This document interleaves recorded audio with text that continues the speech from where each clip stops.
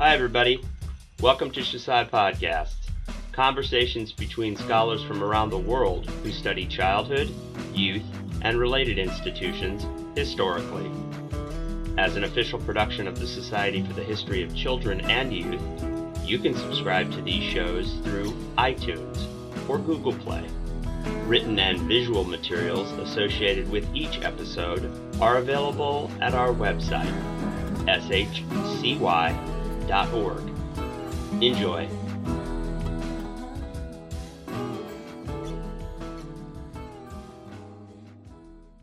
So, my name is Antoinette Burton, and I'm interviewing my colleague and friend, Eileen Ford, who is a historian at Cal State LA and the author of a 2019 book from Bloomsbury, UK, called Childhood and Modernity in Cold War Mexico City.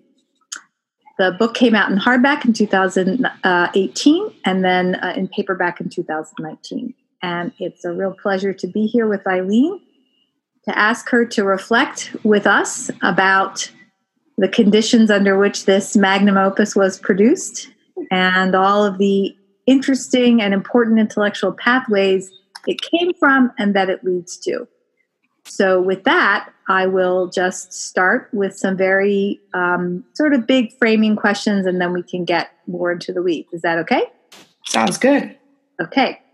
So Eileen, tell us about the intellectual journey or inspiration that led you to think about this topic, do the dissertation research, and then pursue it so that it could be a book between covers that others could read and teach with. Great. Thanks, Antoinette. Well, I think that I would start off by saying that the intellectual journey, of course, began with the dissertation, but even before that, I had become really interested in questions of gender relations and also issues that related to motherhood and childhood in Mexico before I started the dissertation. When I actually started doing the dissertation research, it shifted more towards a discussion of childhood and looking directly at the experiences of children themselves in relation to adult constructions of childhood in the post-revolutionary and Cold War era. What was it about that moment that when you were researching, considering your dissertation and thinking about gender and motherhood and then shifting to childhood, what was it about the kind of what was happening in Mexican historiography or in the U.S.-Mexico relationship, or what were the kind of atmospheric things that led you to be interested in even those first topics, which you ended up not veering away from, but you ended up centering childhood more? What was it about that moment when you were doing your prelims and writing your dissertation research that made that feel so compelling? Well, I think that it started off in a general sort of interest in the construction of the welfare state in the United States, Europe, and all of Latin America. And so a lot of the coursework that I did, I focused on women, suffrage, construction of the welfare state, and also was interested in family dynamics. I think that one of the things that was most interesting to me is that the field of women's history, women and gender history in Mexico had received or started to receive considerable attention by the mid to late 1990s, both from scholars in Mexico and scholars of Mexico residing outside of the region. When I went to Mexico and actually started really digging in the archives, I think that is what fundamentally shifted the project to focus exclusively really on this concept of childhood and children's experiences.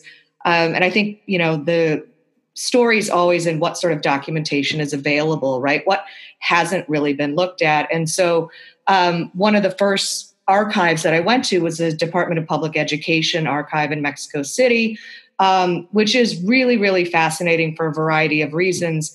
After the Mexican Revolution, free mandatory public schooling was really one of the, at least ideologically, success stories of the revolution. Now, how that actually panned out in reality was quite different. But I began by digging around in those archives and found very quickly a massive amount of material on the kindergarten movement in Mexico City. So according to the archivists that I talked to, there were about 80 boxes, largely very loosely organized and not really cataloged. And so I thought, what a treasure trove to actually look at these documents. And again, the light bulb just sort of went off, and that I wanted to focus on children and childhood, shift the discourse away from thinking about motherhood as a concept in women. And it just became really exciting to me to think about using this as my analytical lens to look at post-revolutionary Mexico. Again, the field of childhood and youth in Latin America was really sort of just starting out at that time. And so it became exciting to me. And that, coupled with the demographic explosion, really just made it seem right for analysis. What year was that you went to that archive? I went to Mexico City, and I think for the dissertation research was 2003, 2004.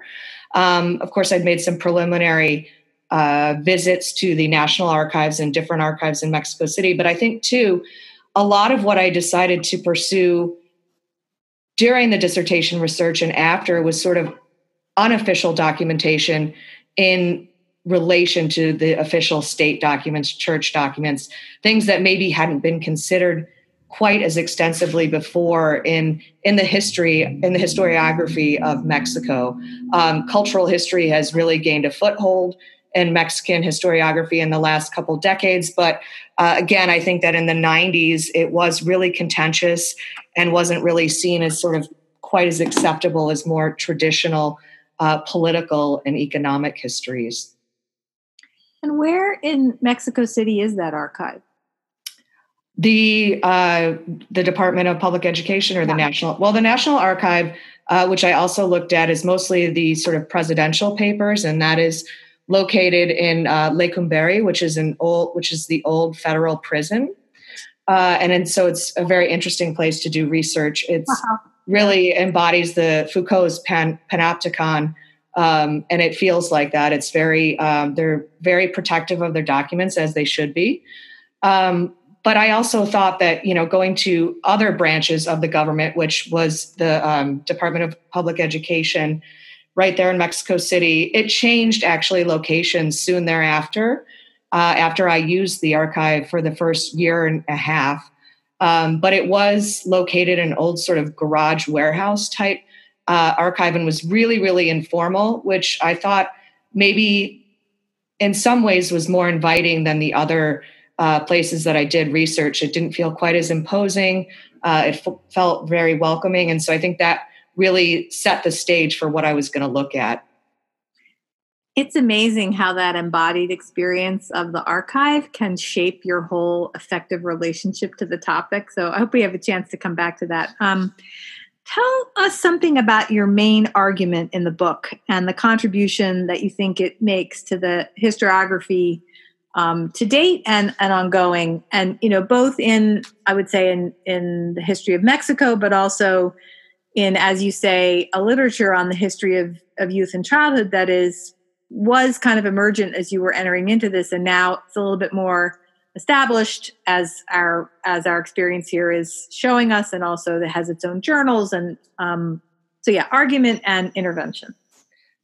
Great, thanks. I think the main argument of the book really looks at the ways in which this demographic explosion in Mexico City affected the development of the city, affected the development of the political system in Mexico, but also how an analysis of childhood shows the failures of the revolution in a longer term trajectory. So if you look at what the revolution was supposed to achieve, what revolutionary officials said it was achieving, in the 40s, 50s, and 60s, it's a quite different story if you look at that through the lens of childhood. And so I think that the obvious kind of connection here is that the 1968 massacre and student movement in Mexico City really was a shattering point in many ways for this idea that Mexico was a modern functioning democracy. And so I think that one of the things that I wanted to see was,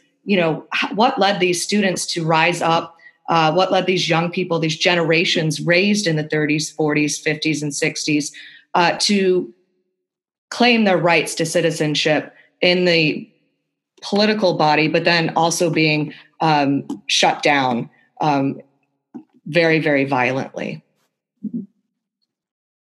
I think what's interesting about the literature on youth and childhood is the tension between the category of the child and then the voice of the child. Do you want to talk a little bit about how your book navigates that? I don't know if you would call it a tension or that relationship.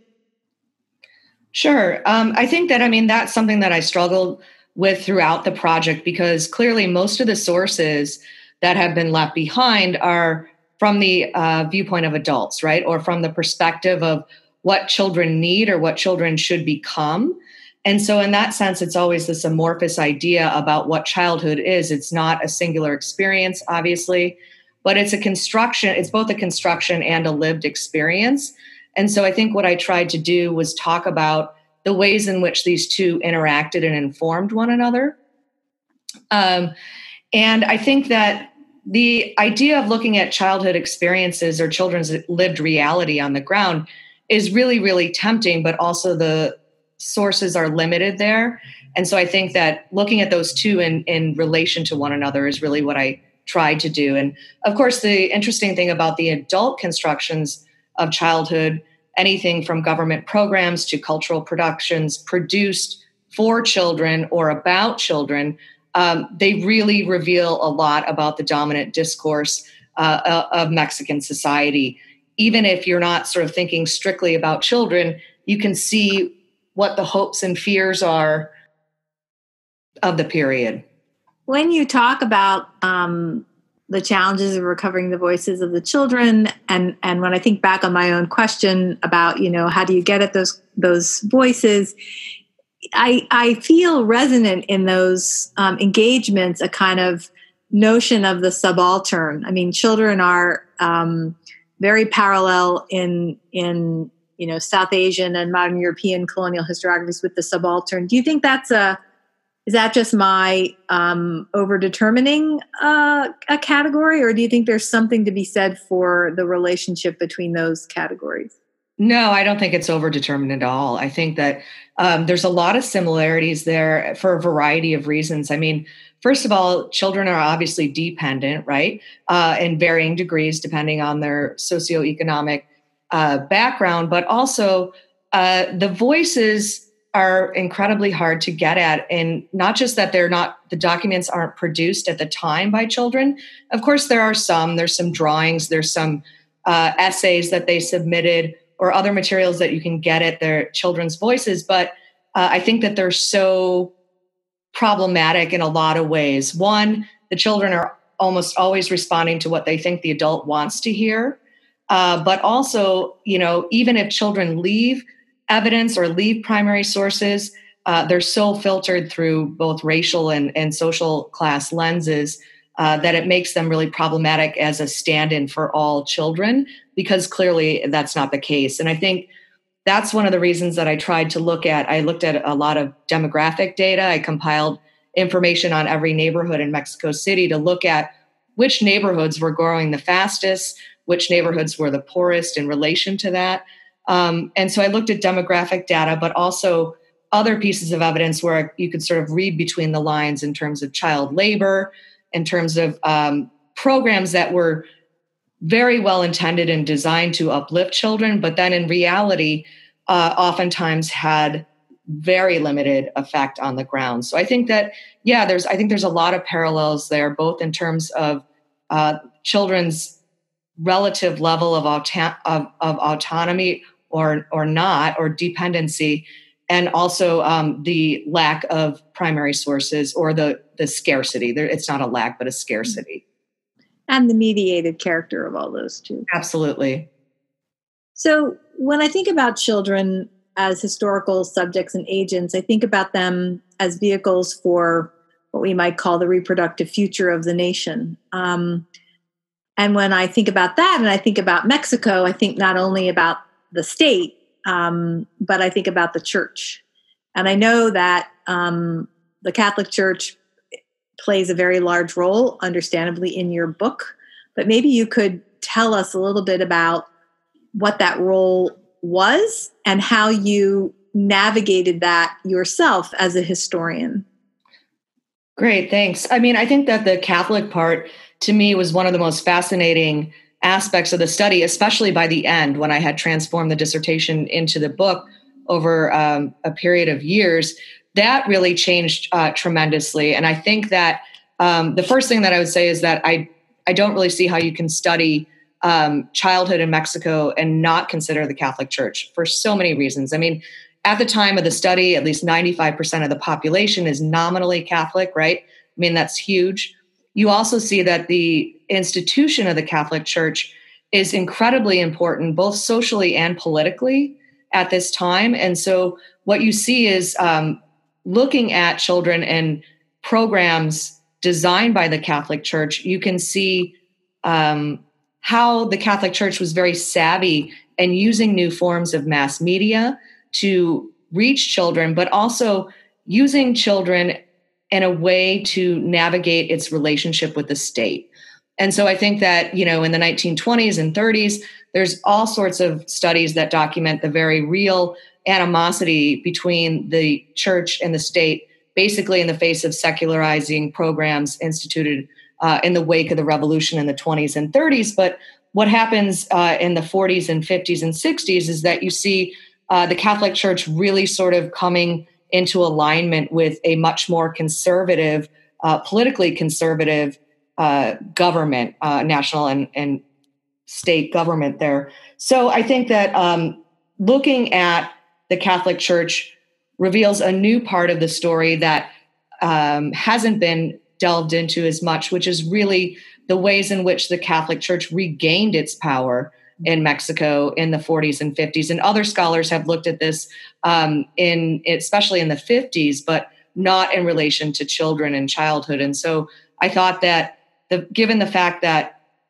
the Catholic Church is historically really one of those small places that women were allowed to flourish and to have both a private and public role, it made it even more important to me to look at the programs that were designed by women for children, both boys and girls, and the publications that they used to spread these ideas. It's so interesting the way that in this context, women are able to carve out a kind of interior sphere for themselves inside an otherwise patriarchal and oppressive institution. Do you want to say something about that? Sure. I mean, I think that in this sense, my work builds off of some earlier studies, like Christina Boylan's work really looks at how women were able, even in the 20s and 30s, to use their power in religious movements to lay claims to political power. And so it's always those sort of nested relations of power that are the most interesting. And women, while oppressed within this patriarchal society, found these spaces to be active both socially and politically. On the other hand, one of the interesting aspects of these women lay organizations in Mexico City is that they were quite elite, middle to upper class women who were then imposing their ideas about what not just childhood, but Catholic childhood should look like, which of course you can imagine is racialized and very, very gendered as well. Even though that's the sort of ironic part, even though women are able to lay claim to power, they're also using it to oppress others. Yes, it's the seduction of respectability, I believe. Yeah. So you talked about the Mexican Revolution, and the majority of your book occurs in the period following the revolution. What is the long reach of the revolution on this story, would you say? Well, I hope that what I tried to show in the book is that, first of all, I tried to shift the periodization a little bit and go back a little bit further in time and not look at sort of 1968 and that decade as a decade frozen in time, but look at more of sort of the long-term change. And so I start the book in 1934, which is significant for a few reasons. One, it's smack in the middle of the revolutionary decade of institutionalization, where the most radical reforms are actually instituted in that decade. So 1934 is when socialist education begins in Mexico, but it's also incredibly important culturally, specifically to children, as this decade-long running children's program, Cree Cree radio program, begins in 1934. So I thought it would be interesting to push the periodization back a little bit, not focus strictly on sort of the 20s and 30s in isolation, to look at sort of what did the revolution accomplish, but really to look at it in a longer term period, because in the 50s and 60s, ruling politicians in Mexico City continually use the revolution rhetorically to say that we're still in the revolution, right? So they're using that language well into this period. As I said, until really in 1968, you see the shattering of any idea that the revolution has actually accomplished the end of the really, really socially stratified system. And in fact, it actually makes it worse. Does that answer the... Yeah. Your mentioning of Cree Cree reminds me that the book has some really interesting photographs in it. And maybe you'd like to, I know nobody can see them right now, but maybe you'd like to talk about them, the ones you chose, and the broader photographic archive, and maybe how challenging it can be to tack between writing and imagery, but how I think important those some of them are quite arresting. The one of the boy at his first communion, for example. And then there's another one of a boy, I think, leaning down, the benediction of the animals. Mm-hmm. But anyway, just a broader palette of photographs. Yeah. Sorry to interrupt you. I think, I was absolutely enthralled by all of the photographs that I encountered in this project. And so I looked at several different photographic archives in the process of researching the book, but I also looked at images that appeared in print media and popular culture. So I think that one of the things that became very apparent to me is that photographs themselves were possessions and claims to respectability and evidence for people of the time that they were participating in a variety of things, be it, as you say, Catholic culture, the celebration, these markers of life, but also evidence of their ability to participate in a consumer culture, right? Which is incredibly important development in this era, the expansion of the middle class, but also, I think, more importantly, the proliferation of secular ideas and consumer products. So I think that photographs show that you participated in that culture, but also that your childhood was worth documenting and that your childhood was a special period in your life. Now, on the flip side of that, of course, what you see in a lot of the imagery is really sort of heart-rendering images of poverty, other images of children that are clearly not very well off financially, but they're still engaging in play and fun, and they look joyous. And so I think that the photographs really show a lot about, one, the social stratification, but two, I think the idea that childhood in Mexico is not to be measured by a lot of Western European or ideas in the US that are circulating at the time, which are also very problematic because lots of portions of the population in those areas did not also participate in an idealized childhood. Nevertheless, their childhood is still a childhood with both the sort of joys, the highs and lows. And so trying to not make this study about the overwhelming poverty that some children faced, but also the photographic evidence definitely makes it clear that that's an important part of this story. And also, I think, an important part of photojournalists' attempts to show safely the failures of the state. And so it was a way that a lot of photojournalists could talk about the failures of the revolution or the failures of trying to make it a more equal and just society without really, really upsetting state officials, right? Because who doesn't believe that children should have a better future, right? Yeah. The photographic evidence is a really interesting archive itself of the various different kinds of state and non-state actors who were invested in the story of childhood. So I think your response really helps us to underscore that.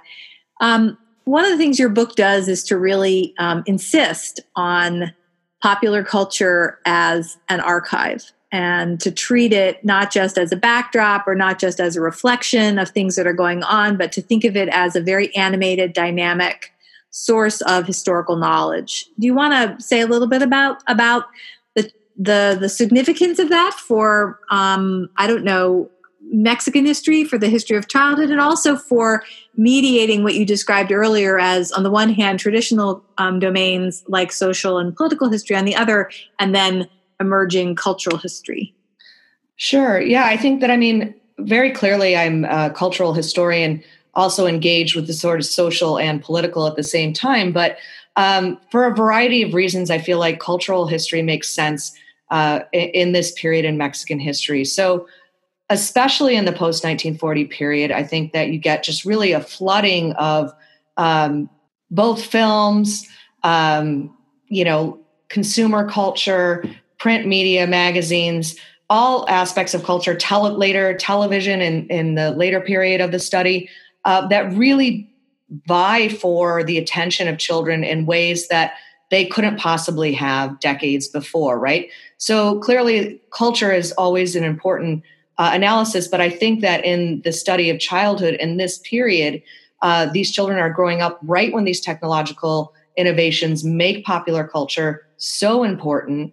And so I think it's also, a way to look at different components of influencers, I guess, if you will, on children. The state, while clearly important, I think oftentimes gets way too much attention in that, a lot of Latin Americanists, rightfully so, are very, very concerned with the power of the state. But I think that especially in the period that I am looking at, an analysis just of state power really ignores some of the most important everyday facets of what I would say is an informal education for children on the ground. Thanks. This is a bit of a left field question, kind of, so bear with me. But, you teach a lot of students at Cal State LA, and you have taught in your career a lot of Latin American history, Mexican history at the survey level, at the upper division level. How does your research shape both directly and indirectly how you talk about those grand narrative histories, or how and when you drill down into more thematic and higher level courses? Does the history of childhood make its way into your history's introduction to the history of Latin America? And how does the research you've done here and the book you've written kind of orient you in that direction, if it does? Sure. I think that, my research absolutely is reflected in the way that I teach my classes, are both in content, but also in terms of the, as you say, the grand narrative. So I've really tried to talk about larger historical developments in all of my classes, but also always bring the sort of focus into cultural developments and the importance of culture in everyday life.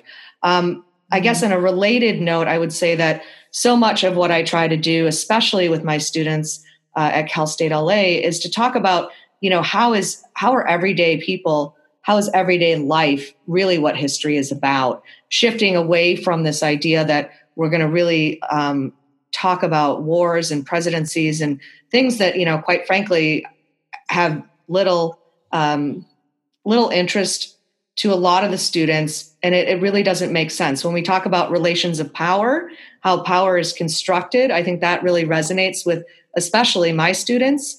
And they are appreciative and really engaged with this idea of how do we deconstruct where power lies and the really sort of complex interaction between, say, government policies, cultural productions, other institutions like the church. And so I think it's always hard to sort of balance a narrative with really making a grander narrative with this sort of aspects of history that I find most fascinating, which is really history of everyday people. How are they both oppressed, but how are they both sort of subjugated to different government systems, but also how do they resist, right? What agency do we see in the historical narrative? And in the right hands, like yours, the child lets you scale up and down, because your book shows that childhood throws an interesting light onto the church, onto the state, but also back to the street. And in some cases, as in the picture of that child in the benediction ritual, literally on the ground, right? So it's a good orientation device for scale too. Yeah. I mean, that's absolutely what I tried to do, is sort of have the vision, both what do children see above, metaphorically, and also what is their life like on the ground, which is, harder to do. I think the adult construction is much easier, or the institutional kind of analysis, but I really tried to make it sort of a combination of those two points of view. That's great. So what were some of the challenges of doing this work, do you think? I think, there are so many challenges. I think that, one of the biggest ones for me was, it's honestly the teaching load is really difficult to sort of keep a momentum going on transforming a dissertation into a book. And so I really, really wanted this to look vastly different or vastly expanded from what the dissertation was. And so I tried to take my time without taking too much time to really expand what it was that I was considering in terms of childhood, in terms of concepts of modernity in Mexico at this time. And so really, I think time was the biggest issue in transforming the dissertation into the book. I think another consideration was the following, and this has to do with this idea of, I live in the United States. I'm not a scholar residing in Mexico of Mexican descent. And there was real sort of reluctance on my part in the beginning to make this a study of poverty in a way that I felt would be exploitative. And so I didn't want to do that at all. And I think in the beginning, I sort of was more focused on kind of strictly cultural productions for children and how they were disseminated in Mexico.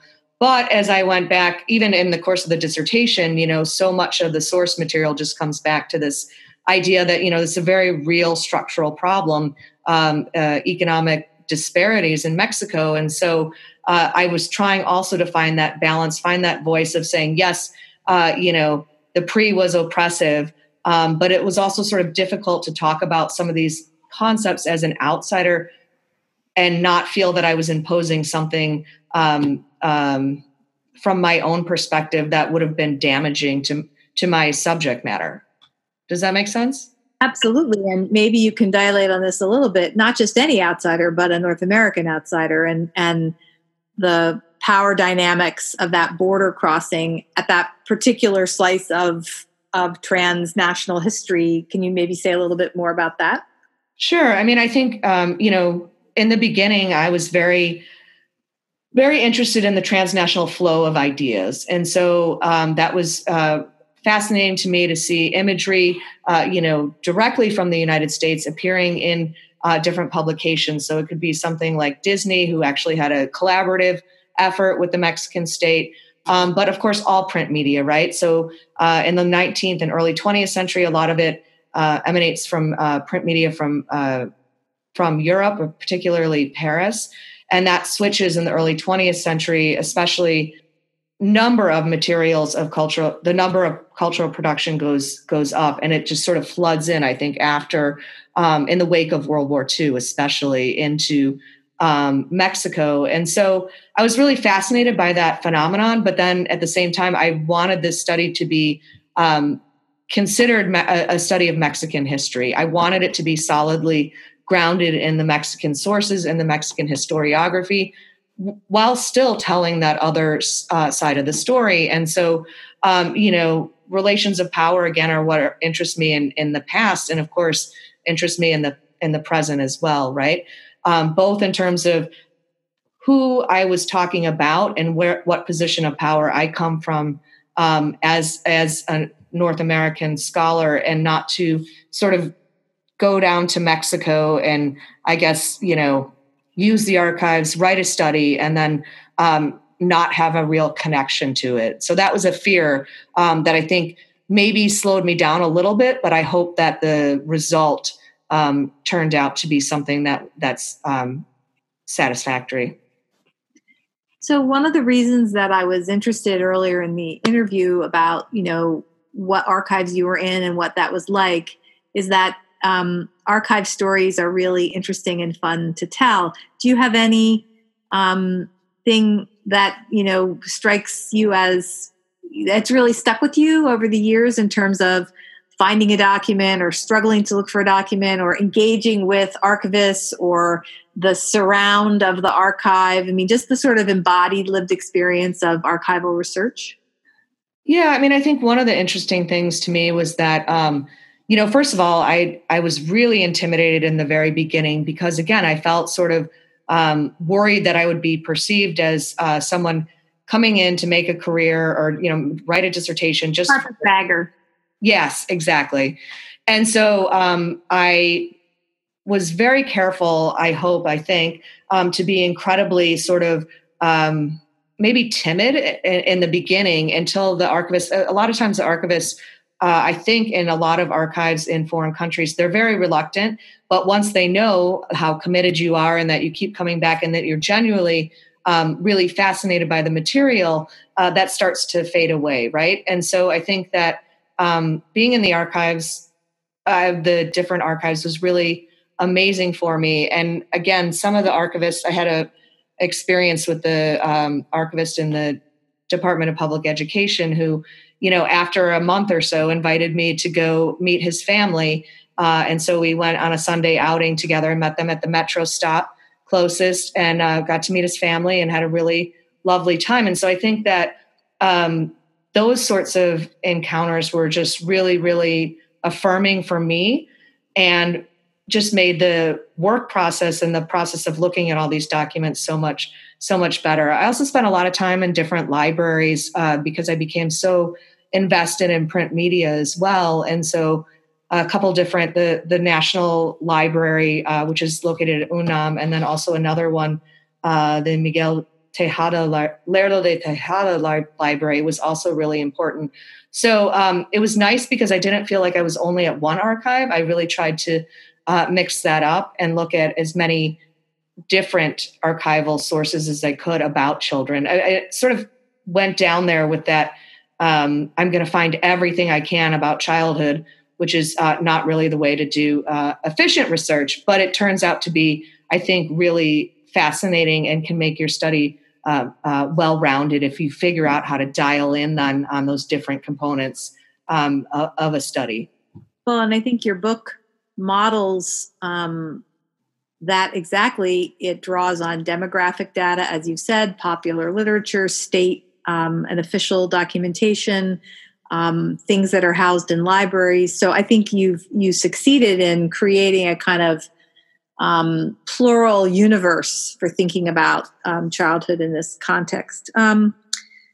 So the book came out in 2018, and you've had some time to settle with it, and the world is changing quickly, and childhood studies, youth and childhood studies, are really taking off and transforming.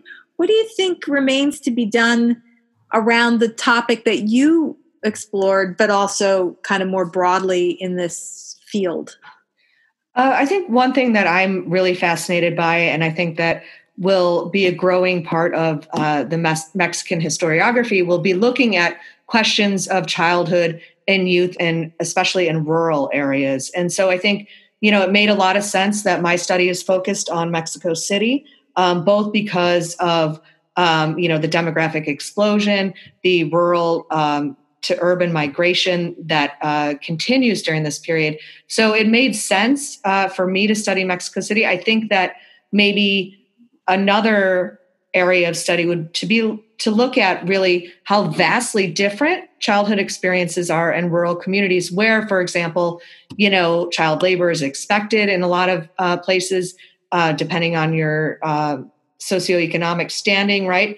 But also that a lot of the things that I talked about in the book maybe fade into the background in terms of importance, because I think that from at least a lot of oral histories that I've done, the family unit is incredibly, incredibly important and powerful in more rural communities. Now, of course, the other sort of obvious aspect to that, a study of rural communities would be to look at how migration to the United States affected children. And so, Ana Elizabeth Rosas has an amazing book that looks at, basically the women and children left behind in the wake of the Bracero movement, and what coping strategies they used, how life changed. And so I think that, she's has that amazing study, but there's maybe more work that can be done in different time periods or in different places. In some ways, I thought that really, really focused studies of some rural communities would be interesting. On the other side of that, I'm not an anthropologist or a sociologist, and I think about disciplinary boundaries in a way that I would want the study to be real historical and not focus too much on the family unit. I guess delicate balance there. You mentioned Ana Rosas's book. What's the name, just for listeners in case they want to check it out? Her book is Abrazando el Espíritu. And so she looks at, again, the families left behind. Right. And the book is in English, but the title's in Spanish, and the subtitle escapes me. But it's a really great book. Perfect. So last question. You are now a full professor at Cal State LA. Congratulations.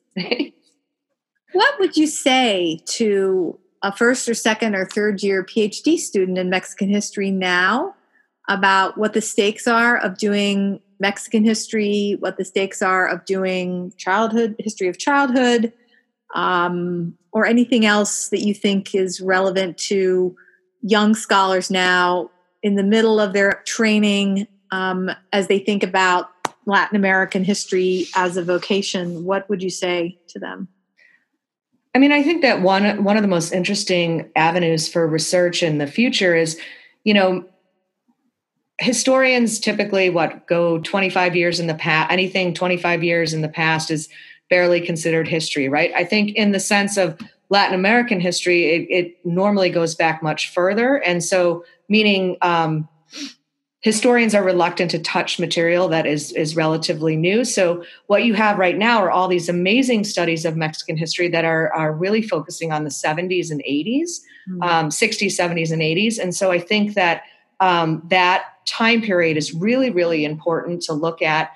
There's a lot of new scholarship on that period that also looks at the ways in which Mexico's supposed democracy was really, really an oppressive regime, especially in these rural areas where you have a lot of sort of unrest and oppression by the state. So I think one would be the time period, I think, 70s, 80s, and beyond would be really fascinating. Anything in the wake of NAFTA, right, is going to be really interesting. I think that in terms of the history of childhood, I would suggest sort of making sure that your study is grounded in other areas of the particular historiography that you're looking at. So in the case of Mexico, I chose to look at church, state power, culture, et cetera. And so I think just making sure that your study connects well with other historiographical debates in that country. So in Mexico, it's,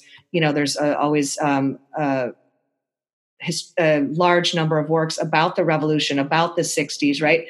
So making sure that your study is not too narrowly focused on one aspect of childhood, but that it really shows the connections between larger political economic structures.